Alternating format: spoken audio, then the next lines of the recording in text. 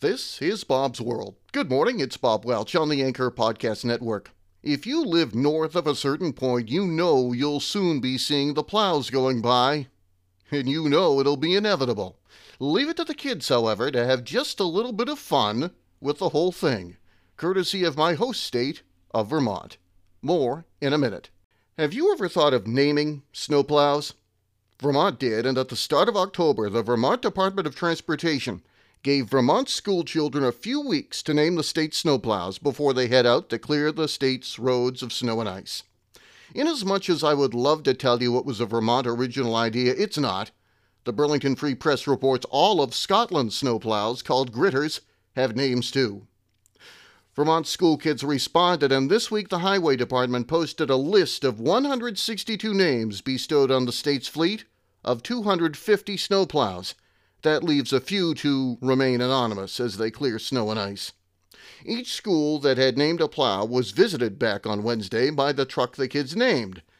The names range from Sweeping Beauty, from the kids at Warren Elementary School, to Plowy McPlowface, from the kids at the Bridge School in Middlebury. There are movie references: Snowbogan Kenobi, from the kids at Bishop John A. Marshall School in Morristown, not to be confused with Obi-Wan Kenobi, from the kids at Orchard School in South Burlington. There's, of course, slang-inspired names: Yo Bro No Snow, from the kids at Berlin Elementary School.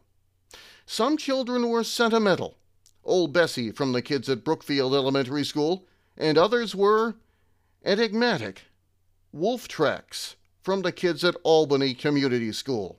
Bennington Elementary students took a straightforward approach with Snowy the Plow, while the kids at Barstow Memorial School in the town of Chittenden chose the rather ominous name of Frostbite.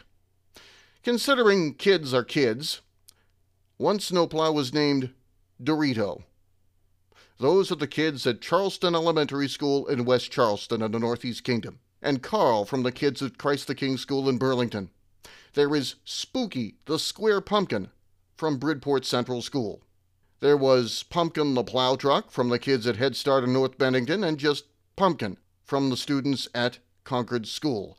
There are the literary types: William Scrapespear, that's from the homeschooling students in Ripton, and Edgar Allan Snow from the kids at Potchem School in Montpelier.